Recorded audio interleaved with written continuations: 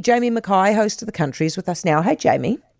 Good evening, Heather. Oh, not good for the sheep and beef farmers, is it? I mean, the profit margin's expected to keep falling. Yeah, and a couple of challenging reports out this week for farmers. Hopefully the tide might turn for them on Saturday, Heather. But this one from Beef and Lamb New Zealand, the new season outlook. Sheep and beef profit margins on sheep and beef farms obviously fall a further 31% this season, coming ahead of us, 23-24, following a decline of 32% last season. So, farmers' profits have more than halved in 2 years to a 15-year low.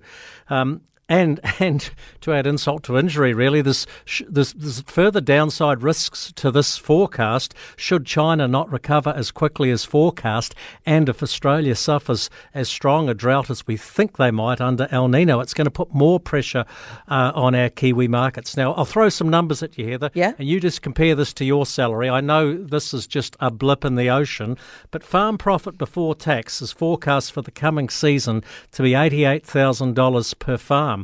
Now, from that, you've got to pay tax. Farmers won't be paying any of that.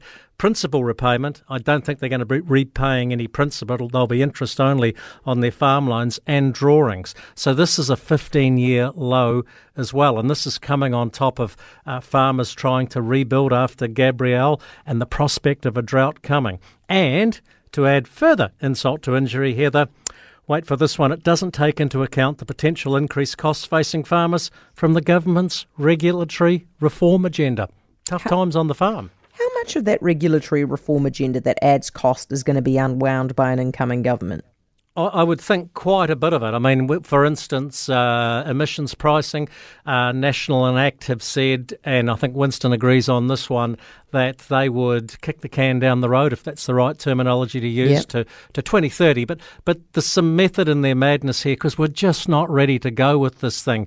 They were talking about measuring farm emissions, this is Damien O'Connor, by the end of 2024, pricing starting by 2025. We're just not ready. We don't have the tools to measure. More importantly, from a farming point of view, Heather, they haven't got the tools to measure everything on a farm that sequesters carbon, because I think a lot of farmers, especially the sheep and beef guys, who are really under threat at the moment, 20% of them could go out on their ear if Labor was to retain the Treasury benches. Well, I think a lot of those farmers would find themselves in a carbon tax refund situation. Oh, I see what you're saying. Yeah, that's quite interesting. Hey, and the other report that you were mentioning, is that the sentiment report? Yeah, this is the Rabobank Rural Confidence Survey. They do one every quarter. It, unfortunately, is also sitting at a record all-time low. It sits at minus 72%. The biggest concern for farmers is falling commodity prices. That's not all the fault of the government, obviously. Second most pressing concern was rising input costs. Part of that is the government's fault.